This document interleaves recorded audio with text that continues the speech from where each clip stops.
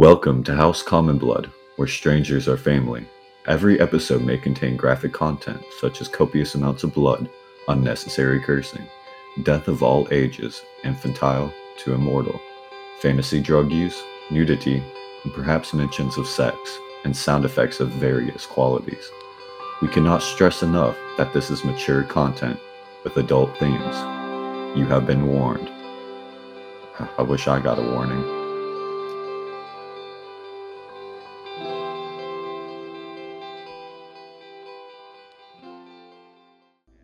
That lets in stragglers who get lost in the night and give it a knock. You see an etching on it, and the end says the Hobblejack's Rest. And you give it a firm knock. And you see a woman on the inside. She is an older woman. You remember her from your childhood because she'd give you baked sweets. She looks at you and goes, "Oh, Dust! Come in, come in, come in!" And motions you in really quick, along with Cobalt. And I'm assuming you have no argument against that. To make it specifically, it's a little disconcerting. She is an old orc woman. Basically, like, she's only about just a little higher than Cobalt, so about 3 foot. So she's that decrepit and old that she's reduced to that kind of height. That's like half her height. Yeah, I know. Like 6 feet. Yeah, I know, on average, but it just goes to show how old this woman is. Honestly, no one knows how old she is.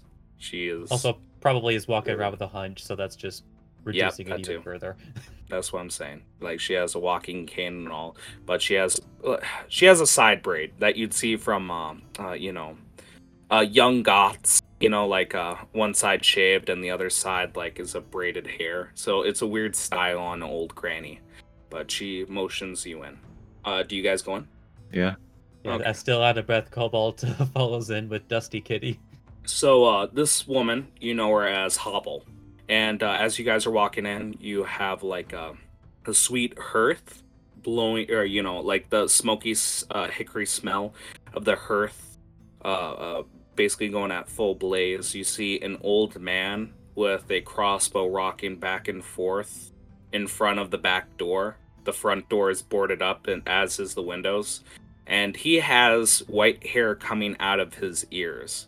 This man is just a human, and his name is Jack.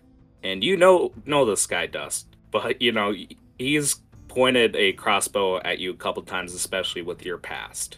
And thankfully, he's never shot at you. We meet again, Dust! Coming here to steal something? And he aims his crossbow at you.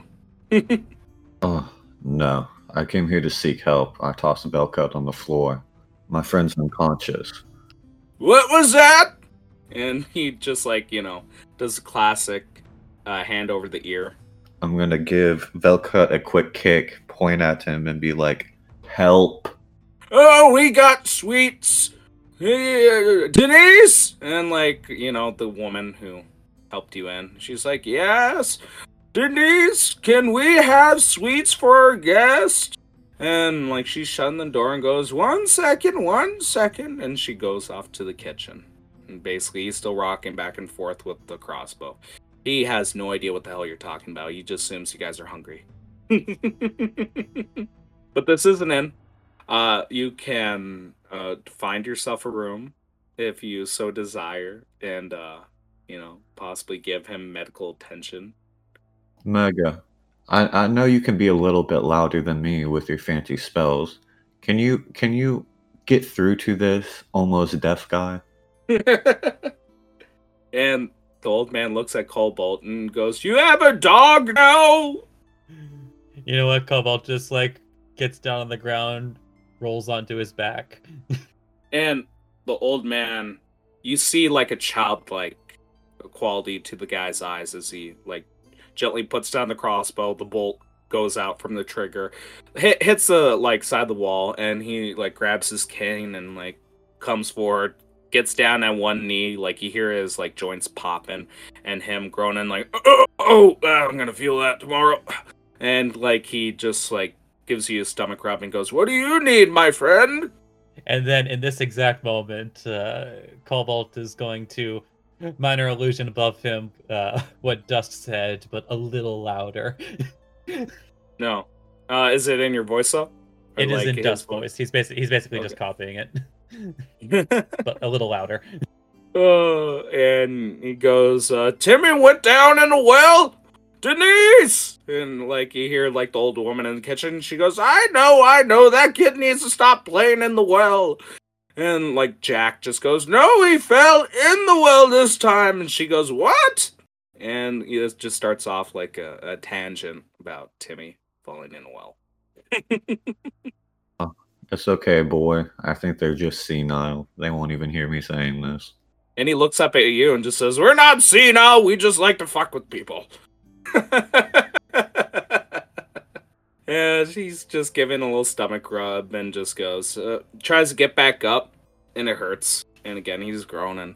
And he's going about into a medical cabinet that he has. And he gives you like a few herbs and ointments, but no health potion. He just tells you, make sure to wrap him up with this gauze, but put the ointment and the alcohol on first. Then he just gives you a couple instructions. And he just goes, why are you traveling with a kobold? Kobold, this looks like a question for you. How did you get here? Why are you here? Why are you acting like a dog? Cobalt just learned to assume the position. He just gives you a prolonged stare. And is deathly silent. So, Dust, make sure to put on this ointment. Then he goes to sit back down on his chair and pick up the crossbow. He's like, dang nabbit! And, like, struggles to, like, pull back at the string to put another arrow in. Do you guys take a room? Yeah, we're just gonna take a room. Would these herbs that he gave me count as a herbalism kit? No, I would say, like, if you wanted to use them right now, they'd bring, Velcut conscious right now and basically allow him to take the benefits of the long rest. Let's just do that. Put the alcohol on first. Okay. Does anyone do anything else before a long rest? No. Actually, since Cobalt doesn't have to pretend, kind of like he will kind of like wander up to the the older gentleman and say, old man know what Cobalt is? And he looks at you and goes, I didn't see it at first. My eyesight isn't what it used to be. And he looks at you and goes, but I've given a lot of belly rubs in my day. And your belly? There ain't no dog's belly. I remember giving a belly rub to a tribe of kobold. This kind of a similar color to you too. And he's just rocking back and forth, smoking a pipe of blue tobacco. So, like, the breath is blue. Cobalt perks up. What? The old man see other kobold? Where? Yes. Now, where was it? North? No, maybe south? East? Denise! And you hear, like, the woman from the kitchen again going, what? Where did I go to see those funny-looking creatures? The scaly ones? The kobolds? Yeah, the kobolds. And she thinks about it for a second. She brings out, like, a variation of cinnamon buns. Not exactly, though. It doesn't have a caramel on top. It's more of a, it has, like, a blue, what the hell is it called? A blue frosting to it. And it tastes more like a cupcake than anything else. But looks like a little donut or a cinnamon bun. And she gives one out to you. Do you eat it, Kobold? It just like Cobalt looks at it, like kind of like gives it a lick first. Mm-hmm. And when you lick it, it does taste like watermelon for some reason.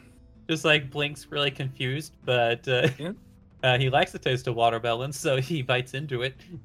Yep, you bite into it. It has initial taste of watermelon, then it tastes like it. The inside tastes like a strawberry filling, but the outside tastes like a watermelon. God, I really should be a baker. That actually sounds like a really good idea. Anyways, you bite into it, and basically it's that heavenly moment where the sun shines down on you, and it's one of the better things you've had lately. So, They discuss it for a little bit and go, it was. Now, where was it again? And she goes, the Warmark. And he goes, oh, yeah, the volcanic range. Yep, that was it. The Worm Range. You've ever been there? Cobalt don't know where Cobalt is. Cobalt don't know where everything's same name is. And Cobalt really lost, and Cobalt really scared, and Cobalt... Everything tried to hurt Cobalt, and... The old woman shoves, like, another, like, sweet treat in your mouth and gives you a small pat on the head and goes, it's alright, honey, it's alright. Yep. And the old man goes, well, you're on the wrong side of the ocean. You see, we're on the Ink Sea right now, the Black Sea. You want the one up north. And, like, after they explain it a little bit, it is, at fastest, a 3-week journey to get from this coast to the one up north. And if you want to go there, it's honestly like, let's see, the best way to put it. It's basically a Lewis and Clark journey. You're going from one side to the other. From one ocean to the other. When he's plops onto his butt and just like starts crying and sniffling. Go away! It's a hike. He hobbles over the hearth. You see like picture frames of maps, and he goes, "I was a cartographer back in my day." And he like brushes his hand against the glass, and you see like. He points to the bottom, and this entire continent looks like a ring. This entire world I've explored. I can't remember half of it. But he traces his finger. But when I remember something, I remember it. He tells you, it's a 3-week journey, and it won't be easy. Granted, going from bottom to top is the shortest journey as compared to going all the way from the left to the right. But let me tell you this, if you don't have a friend, if you don't have someone you can trust, might as well get comfy in the harbor. And after showing you his little map, he goes to sit right down with a oomph, and he picks up the crossbow. And you actually see a demon try to hobble inside, one of the ones you're used to. And at the moment the demon comes in, you see like an arrow shoot through the eye. And then, like, the woman coming down with, like, a hammer on the head. And it hits a lot harder than you think it would. It breaks it like a melon. And it's on the floor, and she just, like, struggles to push it outside, but she puts it on a pile of, like, random demon corpses as she shuts the door. Green lady really powerful. You should have seen me 20 years ago. 20 years too late, if you ask me. What was that? Nothing, honey. And you just see him just smoking his pipe, rocking back and forth as the woman goes back to the kitchen, cleaning up a bit. Is that it for you? If you want, you can make a check to try to memorize the path that he showed you. Like, Cobalt will make this attempt. Alright, just make an intelligence check. And we'll say with, I'll give you a choice of insight or perception, whichever's higher. Well, they should be about the same, so we'll say whatever one you favor, perception or insight, if you favor either one. All right. So if we're rolling with intelligence, then it'll be an additional 2 to the roll. You try, and again, like smoke comes out of your ears with the roll of I believe that's 7, right? 7 or 9. It would be. With the additional 2, it would be a 9. I accidentally, for some reason, it's rolling 2. Reverse, yeah. Okay. Anyways, you try to do it with a roll of a 9, and smoke comes out of your ears. You can't get it through your head, but you do remember like some of the plotting points. And one of the points is you have to get across a mountain range called the Anchilius mountain range, basically. That's the only thing you can remember, and that's because it had the biggest, had the biggest text, had the most texture to show like what it was and how far extended. It doesn't look like there's a way past it besides going through it, but that's all you get is that from the harbor and the bottom of the coast to like the top coast, there's a mountain range in between, and you don't know anything else besides that. Hey, old man. Dust, Sonny, what do you want? Do you happen to have any extra paper and perhaps charcoal or pens laying around?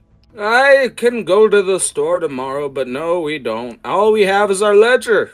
Could I steal a back page out of that? Well, not steal, but borrow. And he just gives you a look and goes, "Where's the payment for the room today?" It comes tomorrow, of course. Then the paper comes tomorrow too.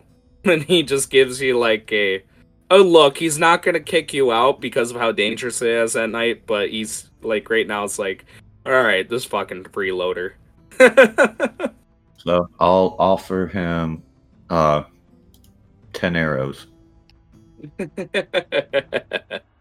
You give him the arrows and he just shakes a head at you and goes, "Just take the damn paper," and gives them back. He doesn't want your arrows. So if you want, you can take a piece of parchment, a bit of paper, and you can do a let's see. I think what would be the best way to do this? We'll do an insight, and you can put it underneath dexterity since you're writing it. And basically, it's just a way of like shorthanding a complex map into something you can remember. Oh, can I trace it? We'll say that's tracing, but it's basically like you're shorthanding the important details. Just give me a dexterity insight roll. 12. So, it'll be higher than that, wouldn't it? My dex is Using plus dexterity? 3. Yeah, so you got 15. Oh, your wisdom is also 3? Okay, I didn't know that part. Oh no, I have proficiency. Well, yeah, then you would add an extra 3, because right now would be, or an extra 2. Excuse me. We'll say it's enough, and I'll fill you guys in later what the exact like plot points from getting point A to point B is. But we can just see like Dust sketching out. Then we're gonna have a long rest, and that will bring us to a break. Then we'll come back with a campfire story. I really have to go. Yeah, I was gonna say I just want to get another hour in at least. Okay. Since you're not all together, we're gonna do a campfire story, and I would like to do a roll, but Cobalt went last time, so how we're gonna do this is I'm gonna assume Cobalt and Dust are sharing a turn, or like sharing a room, and Cobalt ask Dust a question that you're curious about, and Dust give back a story about your life or some experience you had. We'll see like what you get, depending on how good it is. Kitty? Yeah. Cobalt, not sure, but why does Kitty have, or had, so many little people? Well, Cobalt, when I was young, I was also an orphan. I grew up on these streets, and a man a little while back took care of me, showed me the ropes so I wouldn't starve to death. I didn't want to, steal and pillage for food like all these other rapscallions do. I wanted to be good. So, I wanted to teach other ones unlucky as myself in their birth to do the same. Tried my best to raise them to be kind kids, to, make the best of what they got. That's why I took them in. But wait, Cobalt's confused. What's confusing? What orphan? So, when a mommy and daddy have a little one that creates a baby, and not every mommy and daddy wants to take care of that little baby. So, like me, I never knew my mother or father. So wait, Cobalt confused again. What a mommy and a daddy? Cobalt, do you know how you were made? Cobalt know how Cobalt was made. So, Cobalt, how were you made? Cobalt was made with egg. All right. And with that egg, did you have to be warmed up? Cobalt thinks so, yeah? Well, no one was there to warm up my egg. So when I hatched from the egg, I didn't see anyone outside of it. Much like a lot of these kids, which we call orphans. So if no one's there to warm their eggs, they're called orphans. Cobalt understand. So they're like Kobold with no clutch. Exactly. So I didn't want them to starve, they had to look for food themselves. I brought them in, wanted to take care of them and have them grow up to be good people, not stealers, muggers, thugs. Because we have enough of them in this city. And that's when I created From Dust Till Gold, and now it's in ruins. Cobalt can't imagine growing up without Clutch and Master. So, Dusty Kitty do good thing for a while. It's like you can't help but thinking back to the bloody mess. Okay. Yes, for a while. Okay. Does that end your little thing? Yes, that'll end it. Okay. Buddy, make me a 1d4 roll straight. Write down that you have 10 temporary hit points. This will go on until your next long rest. So you'll have it for the day. Next day, if you don't use them up, they'll disappear. Okay. All right. Okay. Now let's go in order. First, Leo. As you go to sleep. Yeah, I suppose. What did you guys exactly do again? Let me do the EXP really quick. Okay. You ran like hell. Can someone tell me what's level 3 at? Was that 800? 900? How nice do I feel like being? You did give us a deadly encounter and took away our magic at the same time. That was accounted for. And I did adjusted DXP for that. And you guys have been at level 2 for a bit. Only like one session. How do you feel we did in the chase? Well, to be Fine. fair, we were only level 2 for one session because we hadn't had a long rest for a couple sessions. God damn it. Well, do you have your level 3s ready? Mm-hmm. Okay. Well, if you have them ready, I'll give you guys 150 EXP for that chase. Because that was pretty good, and you guys did some good role-playing that entire time. Unfortunately, John, you don't level up. Mega, Cake, you do. Let me do the math really quick. You guys can update your sheets really quick. You guys are, right on the dot. Right. John, you're getting closer. You're almost there. I want to be more eloquent. Eventually. Just need like one more good push. If you were to have one more chase scene like that, you'd level up. So, cause some trouble. Let's see. Okay. Start a fight with all the junkies. Okay. Well, since you guys wanted to level up, and you guys feel like you're ready, Cobalt, Dust, in that order, tell me what your next level is. What do you get? Like, what subclass did you pick? I'm curious. I'll let Mega go first. Yep, that's what I said. Well, with wizards, it's not too special at level 3. Like as per Tasha's though, they do now get cantrip formulas, which means that they can trade out one of their cantrips during a long rest, and they also obviously get access to level 2 spells. Nice. All right, Dust, what do you get? So, I'm having nightmares of my kids dying over and over again as I'm seeing their bloody bodies everywhere, wishing I could do something. I'm instantly brought back to me performing on the streets in front of crowds to turn a coin. As I'm juggling, decided to do daggers, a little something interesting to add some more flavor to my performance, perhaps turn some more coin. As I'm juggling, they begin to slowly change color to that of a bluish purple hue, and they're beginning to flow more freely, and no one else seems to be noticing anything. They're looking at me with weird stares. They start to all walk away, and then when I wake up, I look at my hands and I see 2 purplish bluish looking psionic blades in my hands. Honestly, thought you're gonna say like you're juggling balls, and like, as the people start going away, like it starts to turn into kids' heads or some shit like that. Oh no. Yeah, that would have been creepy. It's like Dust. Like in American Dad when he's like juggling the cat heads. And then, Yep, exactly. That starts taking bites of him. Nope. Anyways, that's cool. I can manifest psychic blades from my free hand and make an attack with them. Oh, that's bitchin'. But yeah, like that power stemmed from your nightmare. That's awesome. And Okay. also, these blades leave no trace if I were to attack with them. It What does do you mean? psychic damage. Oh, so it leaves no wounds. Awesome. Okay. Wow. So you got those 2 and the Hobble Jack, or the Hobble Jack rest.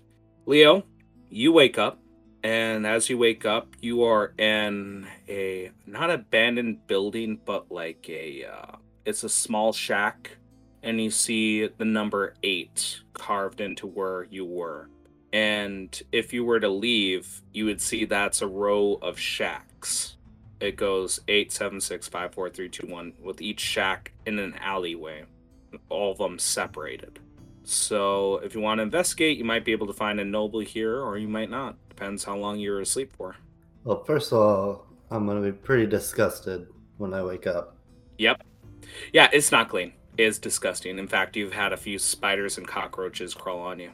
I press to digitize myself to clean myself up.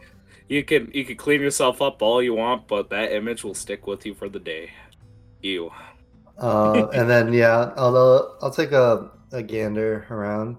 Yeah, weirdly enough, like as you're going along, opening up each one, there is no one inside of each of the little shacks.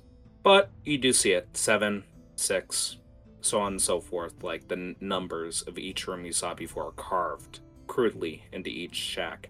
So that's nice to know. I can't remember. Did I name that little hooker, Stan? You did not. You just said it was like a bunny girl. Yeah.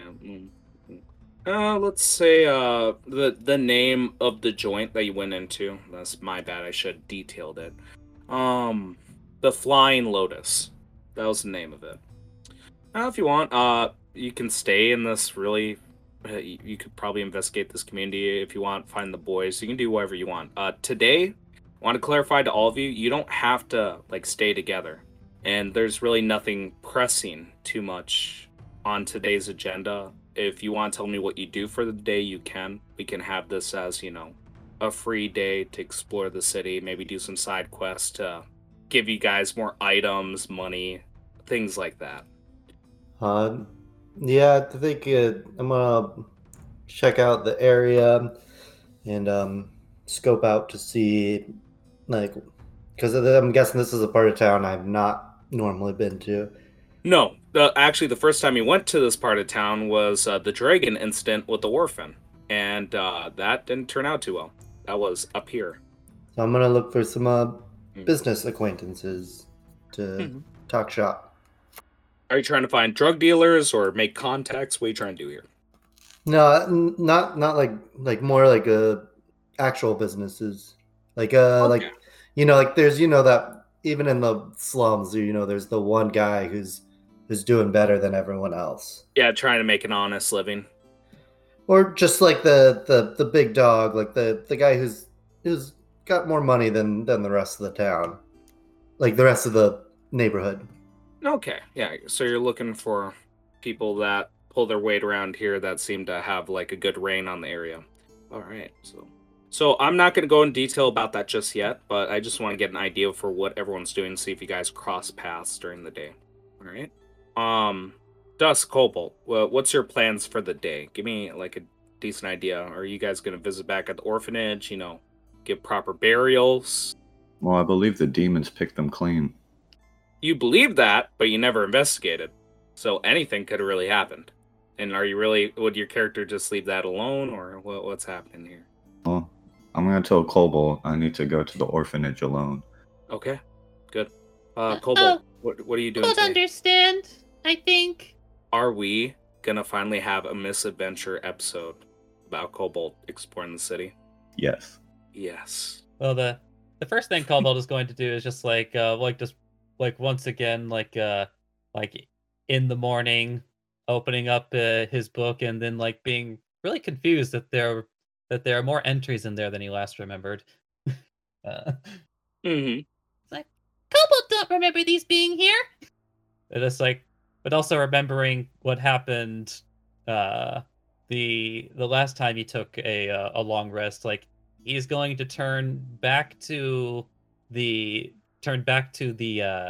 page where he suddenly started seeing writing for no reason, and this time he's going to remember to do it in Draconic. It's and just like take out his little quote and just like, and it's going to be a little more eloquent here because he's actually writing in his actual language here. Yep. It's hold on. I just want to get so you're going to be writing in your journal today. I just want an overview from anyone. After you're done writing in your journal, are you going to be doing anything else in the town? Oh yeah, it's just like this happens up. He would be doing this at the beginning of the day. Okay, so we'll start off with Cobalt, then work our way to Dust, then Leo on what's happening today. So go right ahead. What are you writing in that journal? So in Draconic, he writes, "Are you a friend?"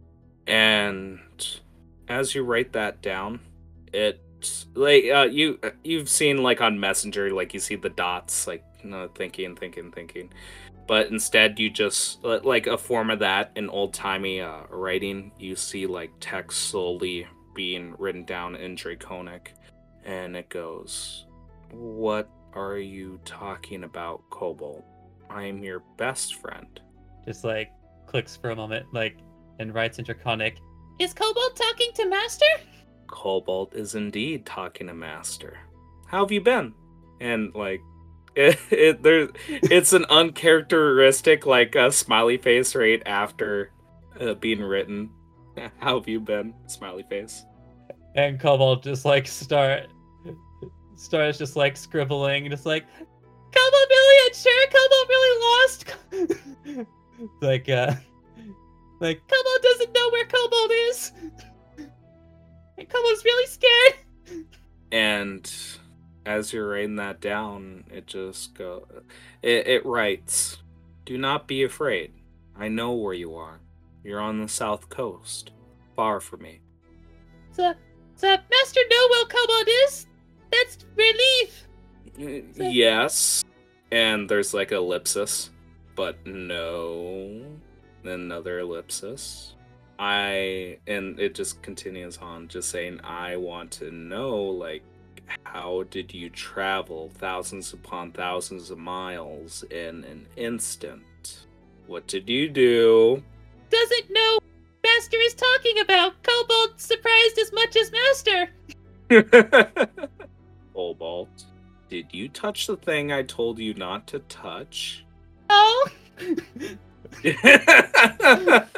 It just goes like another ... Cobalt. The Cobalt gulps as he's holding the quill. And He's shaking. Cobalt just wanted to prove to Master how useful Cobalt is, so Cobalt thought Cobalt could handle it. And now you're useful to me thousands upon thousands of miles away from me. Like he starts frantically writing now, "Cobalt really sorry. Cobalt didn't know that was going to happen. Cobalt, please forgive that, Cobalt Master." Just like starts writing a flurry. Mm-hmm. And it just goes down. "Well, everything should be fine." It's writing down. "So long as you still have the gem, we can get you back." You do have the gem, right? Yes, Cobalt and Gem are in same place. Okay. It just writes down after that. I will try to figure out how to get you back. Please stay safe.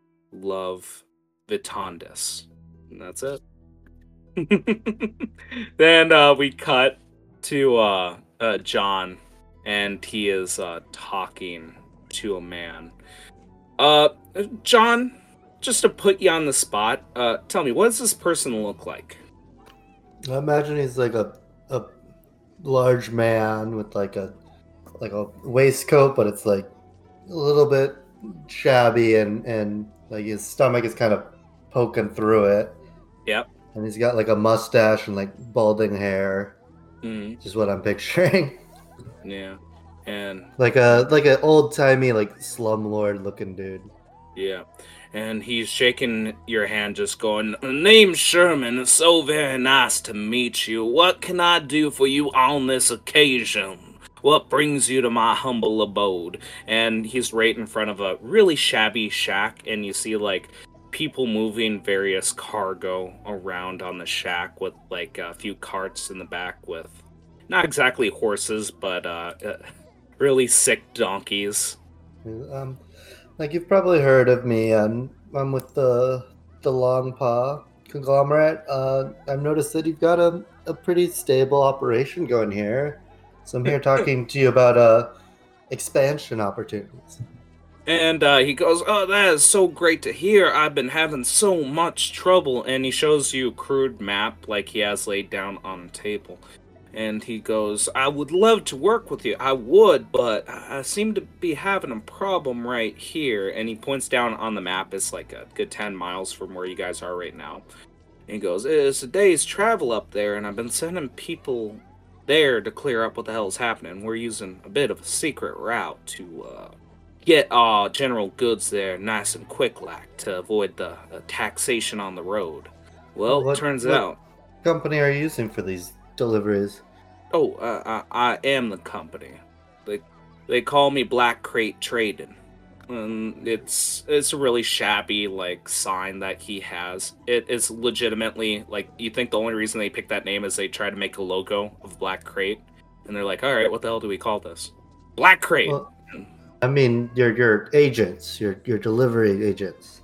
We are the delivery agents. What are you going on about? Where are you getting your staff from? I mean, if they can't do a simple 10-mile delivery, I mean, you're obviously not recruiting from the... And he's waving his hands in front of you going, "No, I deal with exports. We don't import anything. We give out our goods. These are the people, my men, going out and making these deliveries." Well, the problem is that they ain't coming back. And I'm losing goods. And the people that I've sent afterwards also don't come back.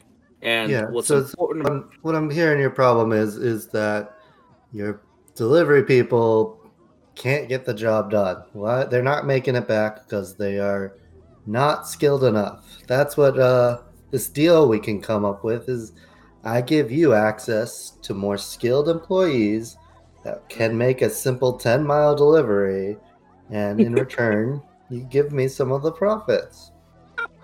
So, he's like, did you say he just had a mustache? So he's like twirling his mustache. Yeah, I'm imagining like an old-timey, like, twirled up. Yep, that's what I was imagining too. So he's like twirling his mustache, and he's going, I see. All right. And he puts down like a simple contract. Do you investigate the contract? Yeah, I'm gonna look at the contract and also kind of look around for my the down payment. Okay. So make a roll for me. I want you to do insight and let's see. Do wisdom. Wisdom insight. Yeah.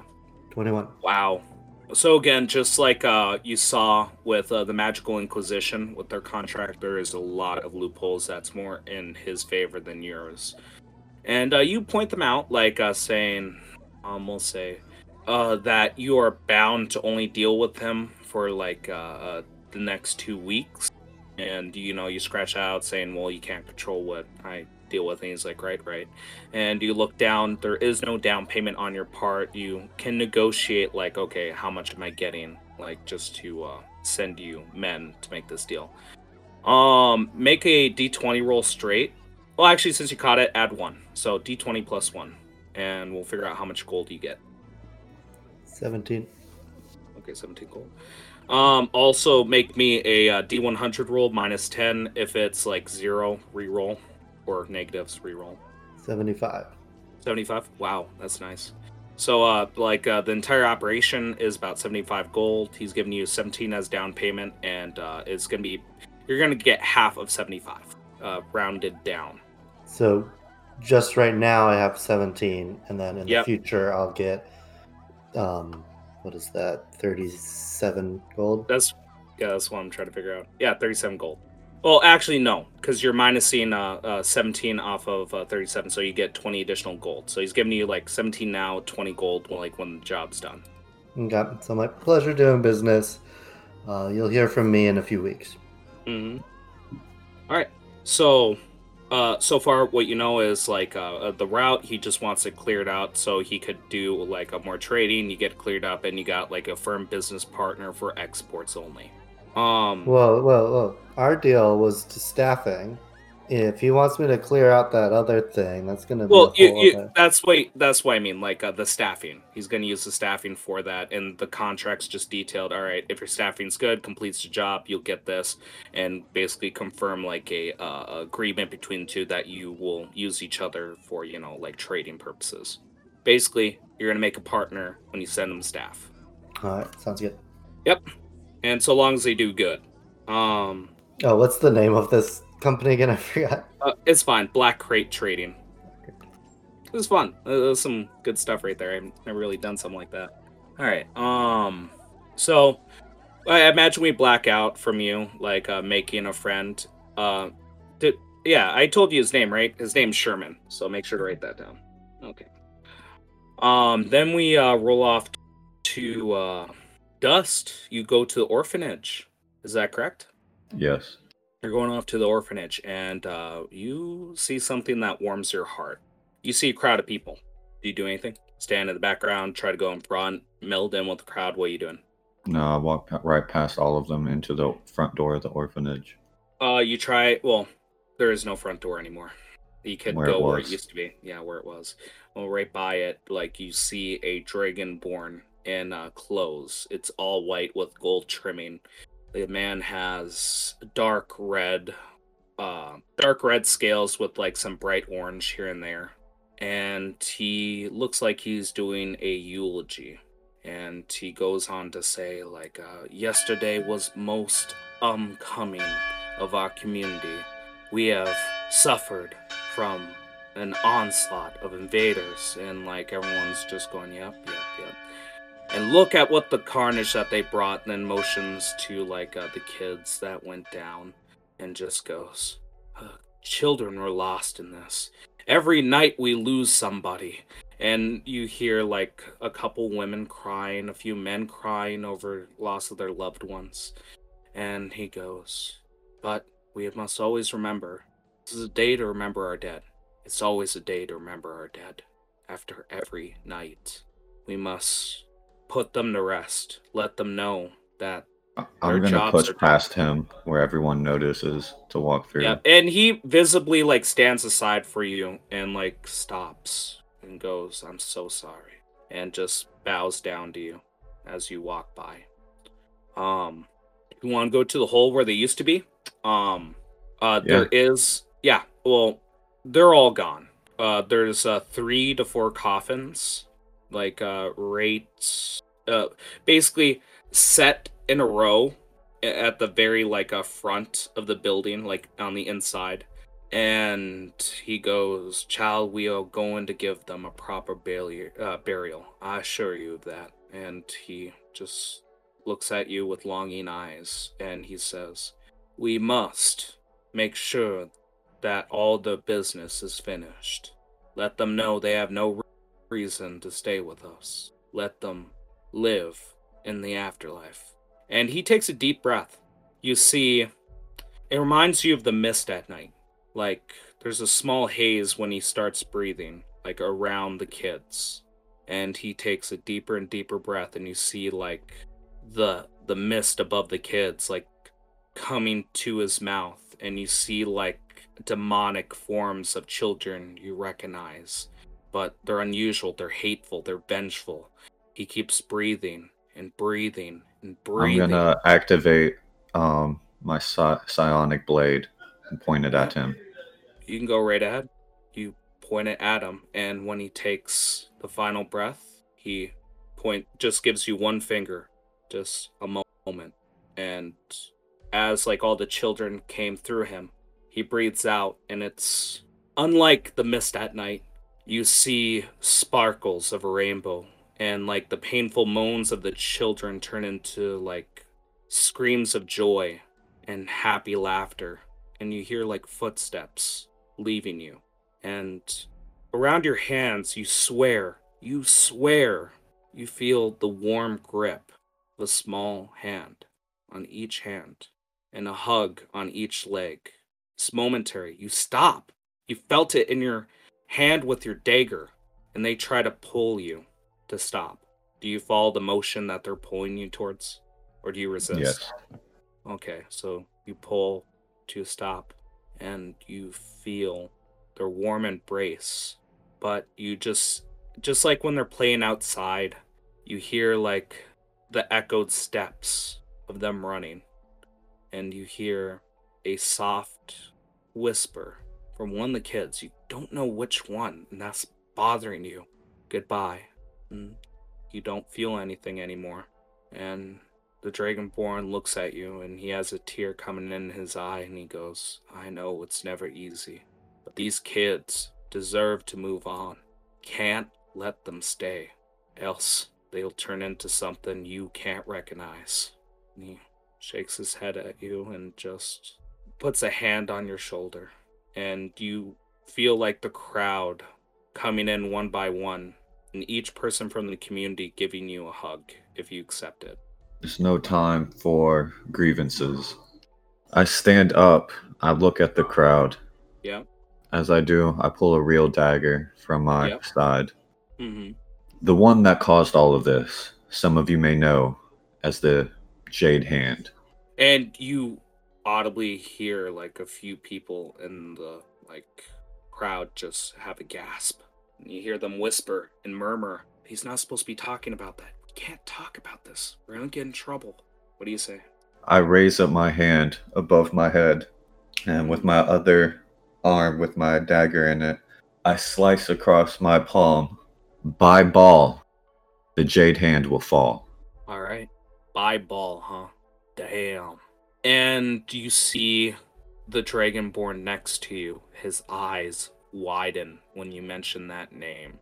And that warm embrace that you had around your hands, around your legs, it gets warmer and warmer and warmer until it feels like an inferno has cloaked your hand. There's no visible fire. You can feel the passion, the hatred, the vengeance going through your veins as you know Ball has seen this and he has accepted it. All right. Do you do anything else? I just want to, stay there until the crowd leaves. Just meditating on my kids. You do, and as things are going along, there's still people who give you pats on the back, trying to talk you out of talking anymore about the Jade Hand or talking about Ball. They still give you hugs as people you recognize growing up, older seniors, familiar urchin from the street that turned a new leaf and become part of the community. There's just a lot of familiar faces, all giving you the same mournful expression. And as everyone clears up, the Dragonborn goes up to you and puts down a singular box in front of you as you meditate. And he looks at you and he says, the church offers many things, my friend. Should you ever need someone to talk to, anyone just to listen, always remember me. My name's Hayden. You can find me at the Church of Delger.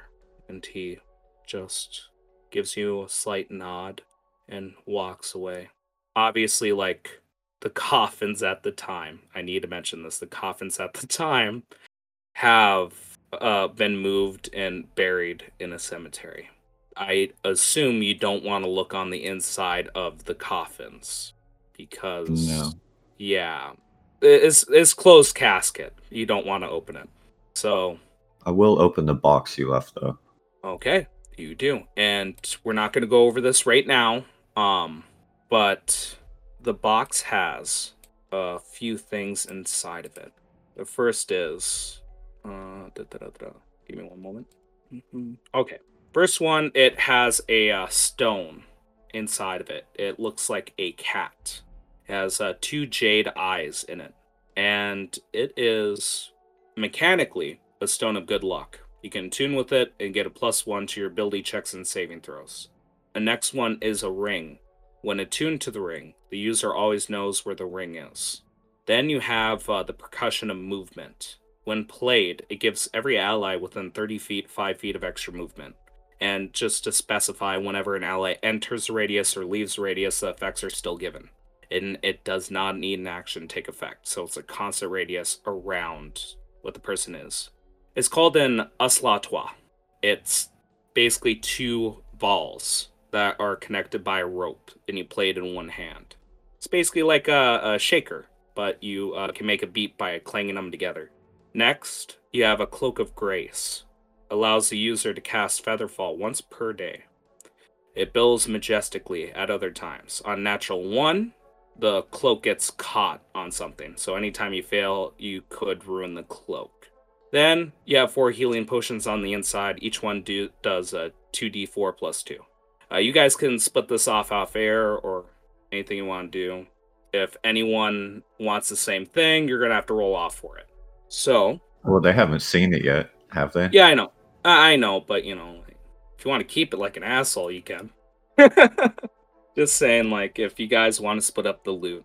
Other than that, you look at the crest on the inside, or, like, on, you know, the outside. It's just, imagine 2 cards overlapping each other, like you could do in reality, and it makes a heart. So the butt end is on each other. So if you were to draw, like, a blocky heart, that's what it looks like, but it looks like details of cards. And there's a note on the inside saying the Sisterhood feels your pain. We are always with you, Dust, as you have been with us. Anything else that you're going to do, Dust? I'm going to grab the ring and slip it on my finger and keep everything else in the box. All right. It'll take about an hour to tune, but once you tune to it, you'll always know what the ring is. So you can give it to someone else and just innately know where they are. All right. Cobalt, what else are you going to do for the day besides, you know, like writing in a journal? We'll say that you had some time to do that. How do you spend the rest of the day? Yeah, so that, you know, Cobalt on the one hand is, you know, is comforted that Master is looking out for him, but also he is incredibly discomforted that he asked about the gem. So Cobalt has decided to, because if I'm remembering correctly, like in previous conversations, there was a good chance like that his collar had been sold off somewhere. So Yep. Cobalt is going to be wandering the city looking for stores, hoping that he can come across his collar before bad things. So, you're just gonna like specify. You're just gonna be looking around the city for your collar again. You looking anywhere in particular? Well, like I said, like because it was because it was sold, he figures like oh, a place where people might sell things is a store. So it's like you know he'll like maybe like wander into like either pawn shops or like or if he like starts getting into like the nicer districts, like wandering into the maybe even like actual like jewelry stores. Just like basically looking through those. You walk into one of these stores, and one of these stores like doubles as like a not a restaurant, but you know they serve food there, not exactly a tavern. And you see an old man. I would say this man is a old human with long white hair, and he is just eating his food next to a picture frame. Or in that, there's I believe you said jewelry. Seconds as a jewelry store. So it's a weird dynamic that they have going on. I want to imagine some of the jewelry that they have in this lower income town uses those living fruit animals you've seen before. So you see like a tiny tomato inside of like a glass, or like some entrapped in some kind of material like amber, amethyst, and it's made into a ring. So it's a weird curator store where it's food and jewelry combined. Cobalt not sure if what Cobalt looking for here. It's kind of like he says out loud. Mm-hmm. So you can stay in, talk to the old man, leave, or do something else. We can basically say for the day you're just going in random stores as you go along. I mean, like, is there anything like particularly like remarkable about the man apart from just like, I guess you said he has a eating? box. Oh yeah, well he has a box in front of him, and it looks like it could be the same size. Like, getting a general gist, it could be the same size that could fit your gem inside of it. So there might be a possibility. So Actually, you know what? Since he probably doesn't even see a store clerk, just like wanders up to this man and just like kind of like tugs on his clothes. Excuse me, tall old man? And he looks at you, and he has tattered pants. And he goes, "Ah, how I mind, how I want company." And he, like, lifts you up by, like, underneath the pits and puts you on the table and, like, gives you a plate to eat as he's eating along. "What do you want, small friend?" Like, just like looking over at the store. Cobalt lose really precious gem on a collar and Cobalt looking for it. You see one? "You've lost something too?" And he looks at you. "I can't say I found much, young little man, besides this box." And he looks at the box. It's locked. "I lost my wife yesterday. Can you believe that?" And he looks up to you. "My kids haven't even come to say hello, mourn with me." And he starts to, he's visibly, like, snotting into the food as he eats. It's getting kind of sad. "I wish I had my son, my daughter." And he keeps eating. Cobalt that lose people important too. You seem really sad. And he looks at you. He goes, "Could you make me happy?" And he has, like, he tries to smile at you, but he's missing a fair amount of teeth. It's not from numb tongue, but, like, it's from natural tooth decay. Cobalt make happy. And he says, "What? You said you're looking for what? What did you lose?" Cobalt lose a collar, but it have a pretty gem inside that's really important to Cobalt. And he looks at your neck and tries to measure it out with his hands, not choking you, but, like, figuring out, okay, it's about this size. Then, like, hovers around, like, that same measurement to the box and puts it down and goes, He goes, "How about this, young little friend? If you can grab me my daughter and my son, I'll give you the box. It might have it in it. I don't know what's in it. Could be the collar you're looking for." But does Big Old Man know where son and daughter is? And he points, like, a general area to where it is. He basically gives you, like, crude directions on where they usually, like, do their work, and I'm going to show you on the map. Basically around here. You can see it. He basically says it's somewhere in town, around the avenue. We'll say, like, a Dragon Spine Avenue.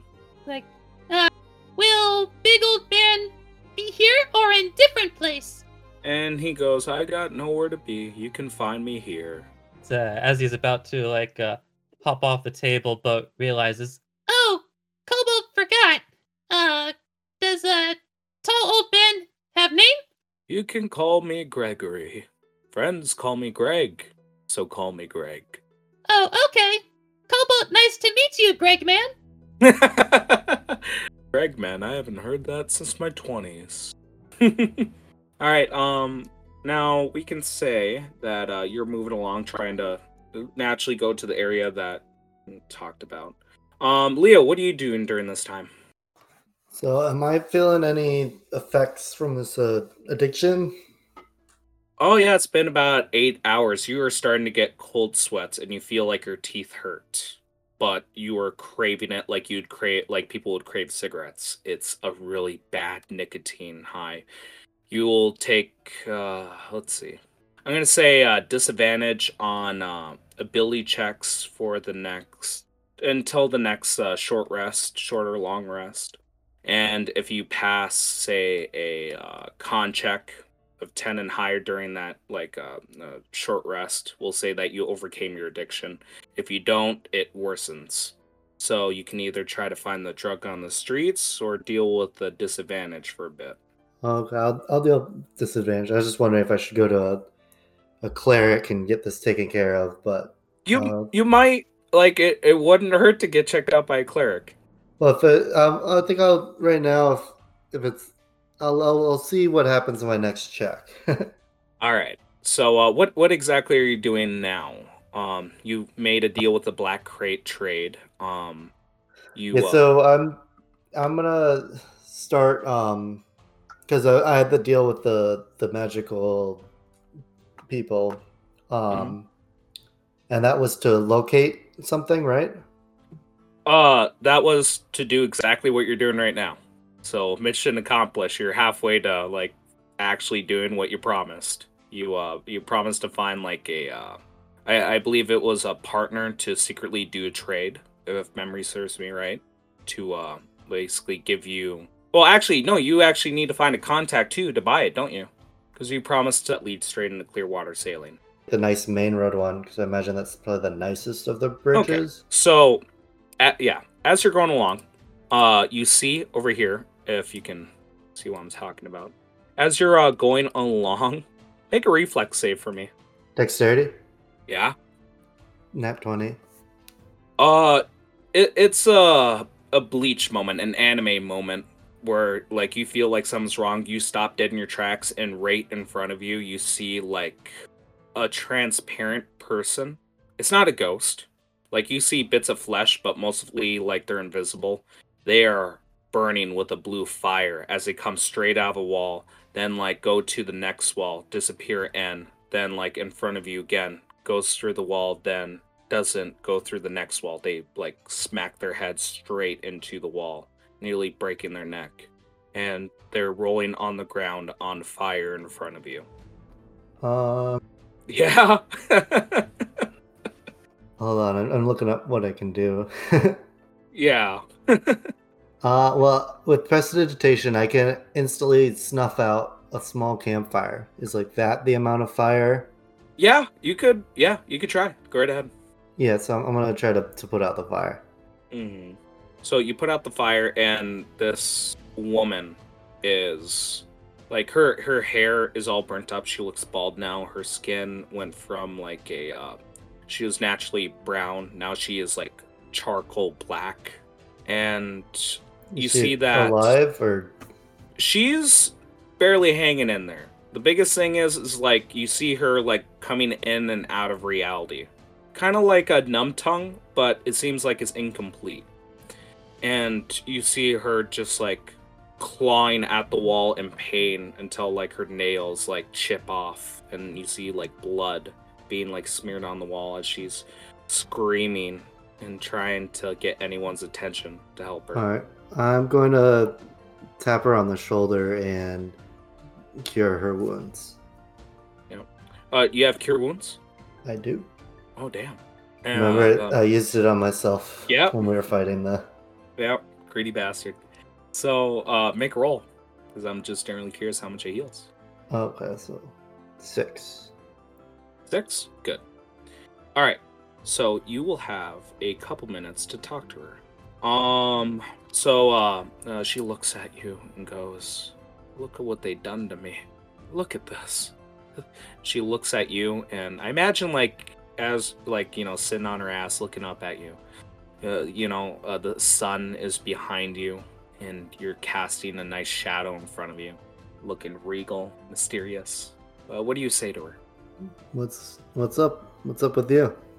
She digs into her pocket and like holds it, like covering it with both hands, and tells you, "Don't let it come out of the dark," and tries to give it to you. Do you take it? I do, but hold on, let me look at my equipment to see how I take it. Yep. All right, so I've got the my scroll case, which I imagine is like one of those tubes where you put like posters in.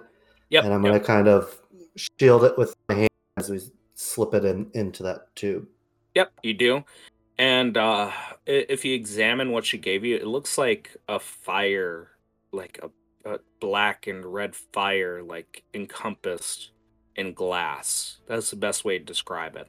Like, who gave this to you? I wasn't given this. I was forced to keep it, to take it. You should have seen what it did to my brother.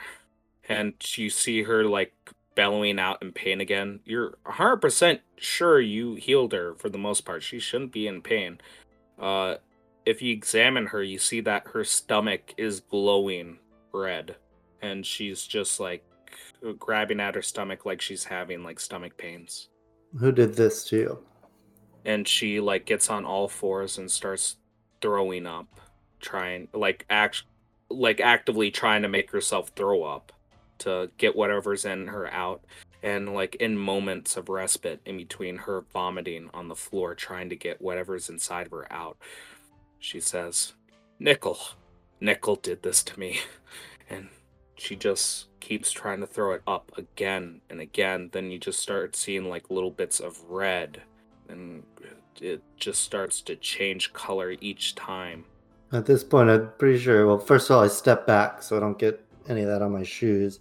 But then I'm gonna kind of start, calling out to get some help for this poor lady. Yep, and you start seeing people like crowd around you, around her, and eventually she lays down on her side like she's given up. And you see like the skin on her stomach, it slowly like bubbles, and eventually like it opens, kind of like if you were to pour glue on something hot, or like something like that. It's bubbling, creating openings until like finally it creates an opening for her insides to fall. And she's just shaking one more hand to you to grab something. Do you grab it? Yeah. And she tells you, like, give this to Gregory. Tell him I still love him. I wanted to see him. Ask him how Mom's doing. I've been worried. I haven't seen her today. And she goes, like, closes her eyes, then, like, intense pain comes out as, like, you see, again, she starts to combust. Her veins glow, then set on fire, and you see, like, her eyes just blister as flames spark right out of her tear ducts. And she just becomes a human torch and wastes away to ash. That was an interesting walk. Yeah, after seeing that, I think I'm going to try to find the gang. So I'll probably head towards the orphanage. Yeah, I was gonna say you're gonna naturally come by them, so we can say like you're coming about, and you eventually make your way to the orphanage, and we'll move back to you in a second. Well, let's focus on Cobalt. Then once we finish up this little misadventure, we might end it. So, Cobalt, you go to the area he described. It's a rundown shack. And you see a few familiar faces. Not exactly familiar, but a familiar tattoo. Around the corner, you can see like two men guarding a door with a Badger's tattoo on them. Do you openly go up to them? What do you do? Like are they guarding the doorway of the designated place, or just like a doorway? The doorway to the place, and you hear a man shouting from the inside, but it looks like no one's paying mind as they're walking back and forth. Seems like this kind of stuff people have just naturally turned a deaf ear to. It's like trying to like scope around the area. Like, does it look like there's either like an open window, or not open window, but like a window to look through, or otherwise? Yeah, you can look at the window if you want. You can probably eavesdrop on what's happening in there. Yeah, because Cobalt just doesn't want to deal with the tattooed men right now, but needs to know what's happening inside. So. And as you look at the window, you see like a cloaked figure, like just punching a man who's tied up in his chair. Guy has a black eye and he is screaming. But the moment he opens his mouth, the man shoves a piece of glass into it. And there's like, it's black and red like a fire inside of that glass. He just shoves it in his mouth. And the moment the guy does it, it's like if you guys eat something that's too hot, you try to cool down your mouth, and then like he starts to just plainly scream even louder as he slightly goes transparent, and he nearly escapes his binding, but he keeps like coming back to it. It's not like he's going completely transparent, and his stomach begins to glow and his eyes shine brighter as a gleam with a glaze. And the man goes, "It's not successful yet. Not yet! And he goes to a table, and there seems to be like a lot of apparatuses as he's like experimenting with herbs and stuff.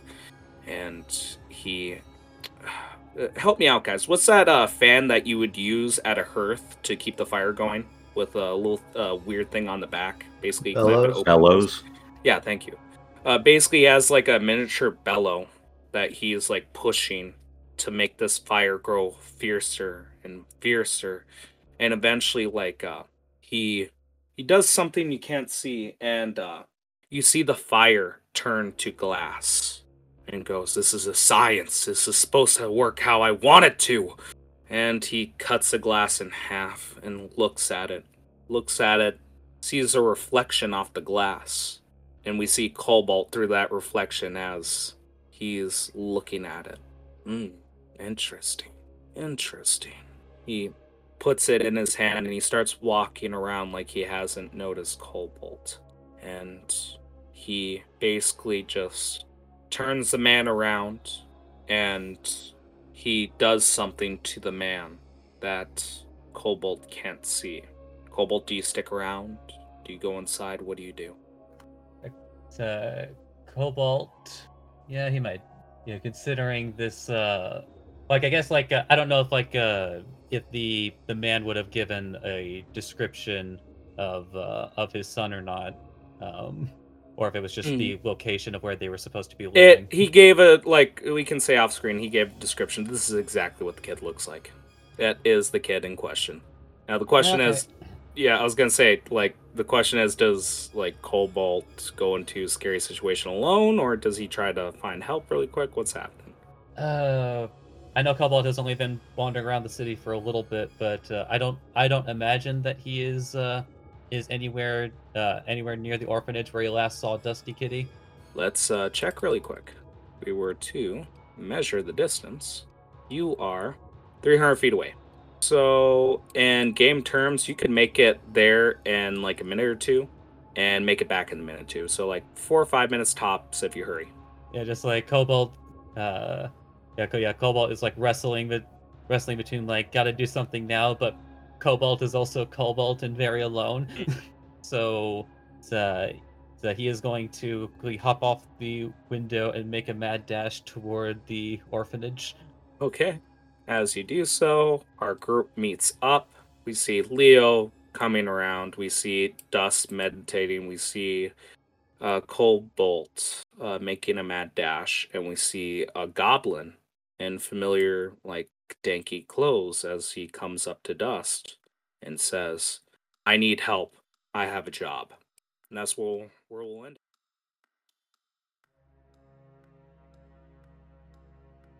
This has been House Common Blood, the intro music by White Sand, Promise, and the outro music by Darren Curtis, Time's Up.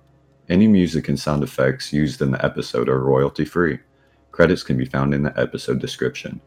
Please review us on whatever podcast listening app you happen to be using. And if you like us, tell other people.